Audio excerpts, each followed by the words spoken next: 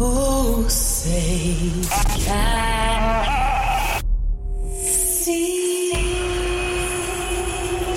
If you're an American and you're professing to be a Christian, well, of course, as American citizens, what we want is accountable leadership. Why don't we throw in a constitution so they know what's in there? Get engaged in the political process. Honest. You, my friend, are part of the problem and not the solution. Compassionate. The church needs to rise. Rise. The Monica Matthews Show. Welcome back to the Monica Matthews Show. Happy Love Day to you all. February 14th, 2023. I know some of you are like, Monica, whatever. It's just another Hallmark day. Another day for people to make money. Every day should be Love Day. Well, I cannot disagree with that. But you know what? You're the same people saying that we should celebrate Christmas, right? You're the Creasters. The Christmas and the Easterers. You know who you are. I'm not a bah humbug whenever it comes to these holidays. I think any reason for us to commemorate love is a good day. Although I do believe that, love is not love. I do believe that love has standards. And what are some of those standards? Well, according to 1 Corinthians 13, 4 and through 5, love is what? Patient. Love is kind. It does not envy. It does not boast. It is not proud. There's a hint as to a standard that love is not love. It is not proud.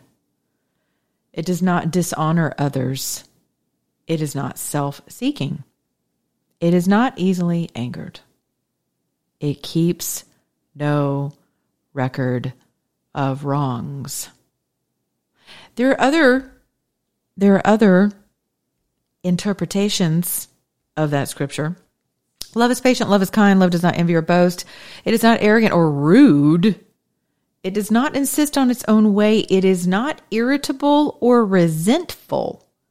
That is the ESV version. Love is patient, love is kind. Love is not jealous or boastful or proud or rude. It does not demand its own way. It's not irritable, and it keeps no record of being wronged. That's the New Living Translation. I don't have the message in front of me, but makes me wonder. And who and what is love? Well, our Creator is love. He is the author of love because He is love, not a characteristic. It is who He is. It is Himself. He is self-evident love, right? And so much of the world is missing love. I know you guys are so stressed about the eve of Russia deploying missiles. We're playing war games. We are really a long way down the field of World War III. It just looks a little different than I think some people have hyped it to be. Not that it can't end with some of those World War III results. I don't think it will escalate to that point, but you never know because we are dealing with humans who are not walking in love. So anything's possible, right? So on the eve of wars and rumors of wars, really what you begin to realize is exactly what matters. And for some of you, you're so engrossed in what's happening in the world because your family lives are so messed up that it's easier to deal with Twitter and Joe Biden and Kamala Harris and Vladimir Putin and Zelensky and the Democrats and the Republicans rather than deal with the person lying right next to you. And I get it. I really do. But in the end, for those of you who are watching some of your loved ones who are terminally ill, now your elderly parents are on their way into glory, aunts, uncles, brothers, sisters, cousins, maybe it's you. There's nothing more sobering than knowing someone's going to cross over, or maybe it's you. And you think to yourself, you start taking inventory of love. You're certainly not sitting there thinking about all the times you've been wronged. But for some people, they do start to think about all the times someone has wronged them as they're getting ready to pass because it's easier than feeling the grief of the pending loss. And being angry and bitter and sad and resentful and filled with rage and terror and dread is so much easier as a nation than feeling the grief that accompanies the loss of our country. And if you don't believe that we have lost our country, our principles, our standards, our institutions, our kids, if you can't see that, then you should probably have your heart checked for having become so hard that it's impenetrable. You can no longer, your ears have become dull and your eyes are occluded. But I'm here to tell you, grief is a silent killer. And if you do not express that, and if you do not uncover it, and you do not allow it to manifest and to come out in healthy ways, it will absolutely unravel and dismantle your entire life, including your health. And that's what you see happening in this country right now, by and large, because people are lied to. They don't know who to believe. They're confused. They're fed up. Twitter especially is the motherlode of freedom of speech now. And that's what happens when people have been held captive, like, Brubaker. If you've never seen that movie, it's horrible, but it's actually one of my favorite Robert Redford movies. But, what a horrible penal system that was. It was awful. And it was hell getting those guys to freedom in their minds, right? Hell. There was a system put in place. But, then it turns into like a Shawshank Redemption moment. But even Andy had to travel through 3/4 of a mile of crap, complete raw sewage crap, human feces and waste to get out to the other side of rainfall, downpour, ultimately his freedom.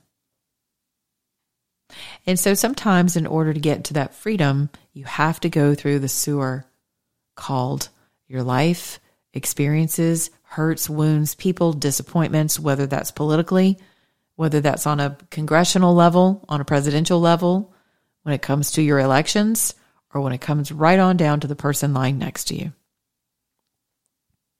And all of that begins with the person in your mirror. So it's just interesting to me as I watch people unravel, and I watch Chelsea Handler mock and make fun of the fact that she's not a mother, how great and wonderful her life is, that she gets to be a hussy whenever she wants. And those are her words. Her life is just so free. She doesn't have to get up and do anything, be responsible to anyone. Of course, this comes on the heels of 3 abortions in her 20s that she's extremely proud of, allegedly. So this is how she copes, right? So that's how grief can manifest as well, as denial. Because there's really not a woman in her right mind who understands what she has removed from her womb. And on a cellular level, you never forget that life that was a part of you. Don't believe me? Ask any woman who's ever miscarried.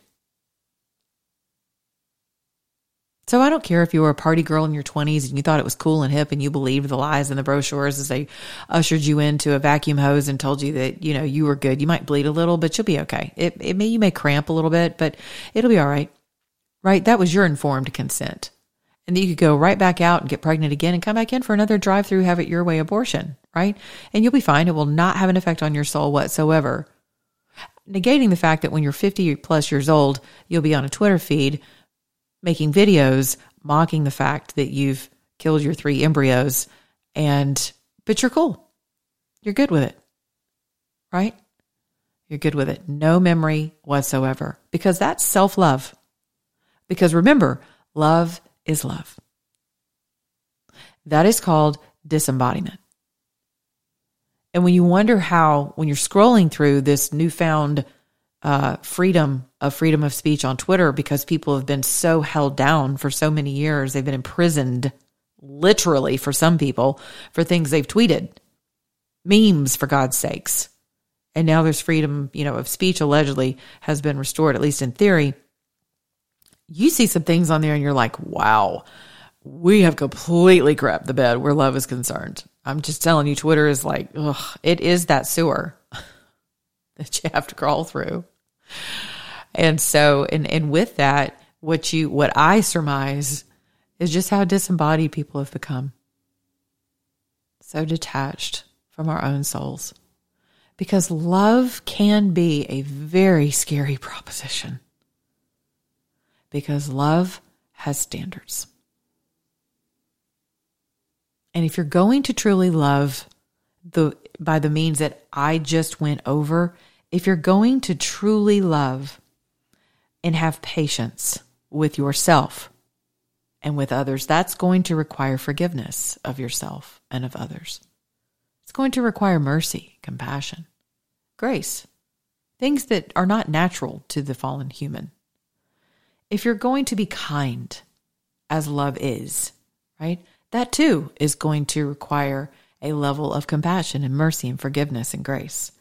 If you're not going to envy, then you have to have found peace with what you have, contentment within yourself about who you are, what you have, and acceptance of yourself, acceptance of your life circumstances, or acceptance of the fact that you are in process, going from glory to glory. And so whatever your circumstances are now, they may not be that, a week from now or 10 years from now, and likely won't be. So that too is a choice. But that's a standard by which you live. Is not living in envy will require a standard of living in love, which is living in hope, to be honest with you, and contentment and gratitude. If you're struggling with envy, the fastest way to deal with that spirit is to get grateful for what you have, who you are, who you're blessed to be with. All of that, right? If you're not going to boast, if you're not going to be proud and full of yourself, right? If you're not going to hold a proud month, proud about your reprobation, proud about your natural disorder, proud, right? And listen, that's not condemnation. That too is right there in your scripture. I didn't write it. So that's not a Monica verse, okay? But you're going to be proud. Maybe you're so proud because no one loved you, even in your reprobation, even in your falling short. No one accepted you outside of your sexuality. No one accepted you inside of your sexuality, right? And so what takes the place of self-love? What takes the place of rejection? What fills that hole of rejection? Well, pride, being boastful. Of course. I mean, that makes natural sense, doesn't it? Okay? But that's not love. So the standard of love is not to be proud, which means that you would need to be humble. And if you're going from glory to glory, and if you're working your salvation out with fear and trembling, and you do happen to live within the realm of sexual disorder, or as the word calls it, reprobation, then can you find mercy for yourself in the process and not demand it from everyone else around you? Do not demand that everyone else around you in pride demand and boast about where you are and mandate and legislate people's own religious beliefs regarding how you are living your sexual life, your romantic life, your, quote, love life. Is that really love? I don't know. Love does not dishonor others. The me, I can do what I want because I can. That's not love. So the standard of love in that situation is to honor one another, to count yourself less than in the sense of you know exactly who you are and you're not less than, but because you're not less than, you can actually yield to someone else for your seat. Holding the door. We can't even do basic manners. Women are chronically offended, and men are subsequently chronically confused. Is that love? What's wrong with honoring a female? What's wrong with honoring your husbands? Honoring your wives? That's a standard, right? That's called love. Self-seeking. Does that sound like love? That you're self-seeking? Oh, Monica, you always tell us that be good to your neighbor, beginning in your own mirror. Of course I do, because all of the law hinges upon this. Love God with all your heart, soul, and mind. And love your neighbor as who? Yourself. So many people are trying to love others, negating and totally neglecting and rejecting and disembodying from themselves. And it's hard. Love is messy. Humanity is messy.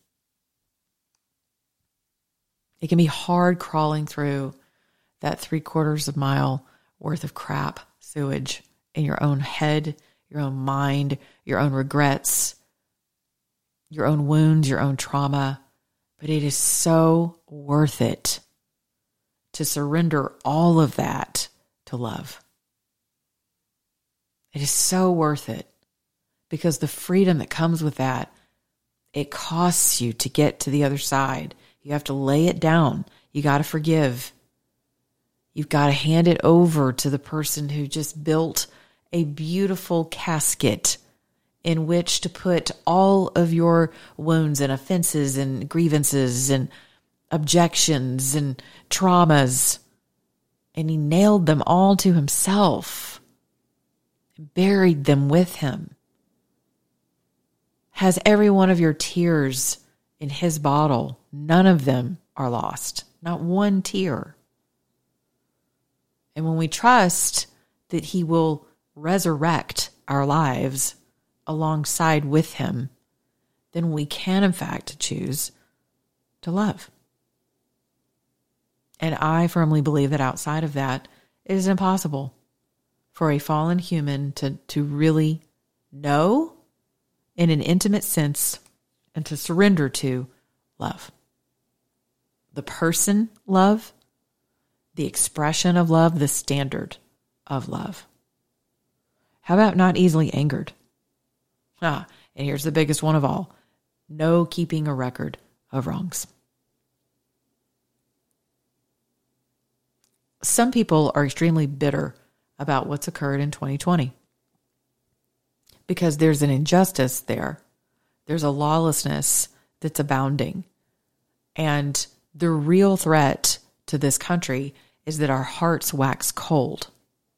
Because when your hearts wax cold, you become susceptible to every wind of doctrine. And you think communism is going to come in through socio-political means, or as if the Chinese are going to land on our shores and force us all into communist or fascist concentration camps. But I don't think that's how that's going to go. And it won't have to. Because our enemies have always known, and the enemies of love have always known, that the fastest way to take down a nation in the most comprehensive way, and certainly the most sinister, is to weave dissension, anger, rage, mistrust, distrust, lies, false accusations, envy, jealousy, pride, impatience, unkindness, boastfulness, dishonor, self-seeking, also self-loathing, angry, enraged, and a generation who will keep a record of wrongs, the scribes. They know that with all of that deployment amongst a group of people who say they're unified, who say they love each other, who say they're one nation under God. Who is who? Who is what? Love. When we begin to serve all of those, impatience, unkindness, envy, jealousy, boastfulness, pride, dishonor, self-seeking, anger and wrath, rage, terror, and unforgiveness, we're done.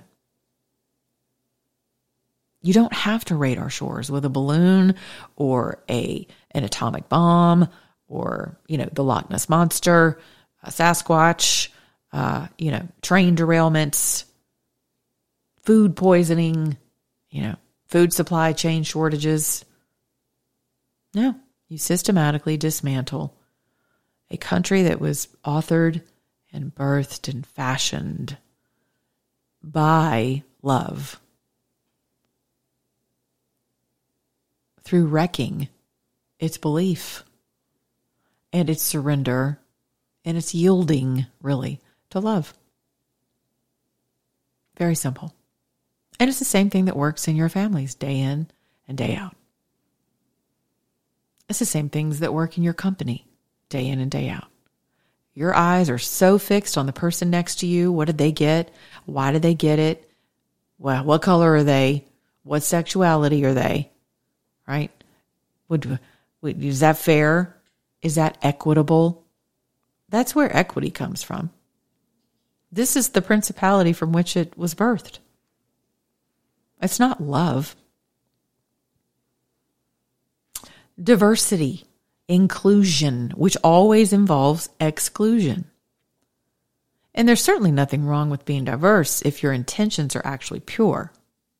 But as we know, and as we've seen, and as I hear from you pretty consistently as my audience, that's not what's happening. It's not more diverse. You can rewrite history and make it as diverse as you want it to, but it doesn't mean that it's diverse. You can make Jesus every color of the rainbow if you want to, but that doesn't change the fact that he was a Jew. He does not look like an Abercrombie and Fitch model. He's not a white guy, and he's not a black dude from Africa. In the truest sense of today's Africa. Right? So he came from the lineage of David. I mean, we know this. Birthed in and of and by and through the Spirit of the one and only living Yahweh. Not Allah, but Yahweh. No offense, but it's really important that you understand that the Son, the Creator having a Son who he sent in our stead, is crucial to the transaction that occurred in the spirit and in the temporal.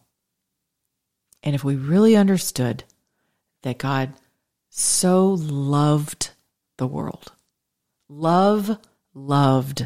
so loved the world, that he sent his only begotten Son to sit on the mercy seat upon which no one and no thing other than love is capable of sitting on. To take all of the rage, all of the pride, all of the unkindness, all of the impatience, all of the dishonor, all of the self-seeking, all of the anger and rage, all of the unforgiveness, and carry it off into eternity to reconcile by his own blood for you. So, my dear brothers and sisters, we are effectively left with zero excuse for our inability and our unwillingness to love. And with that, I love you. And I do hope that you have a beautiful, loving evening filled with patience and kindness and forgiveness and mercy and grace and forgiveness. Till tomorrow, be good to your neighbor, beginning in your own mirror. And remember, if you're an American, act like one.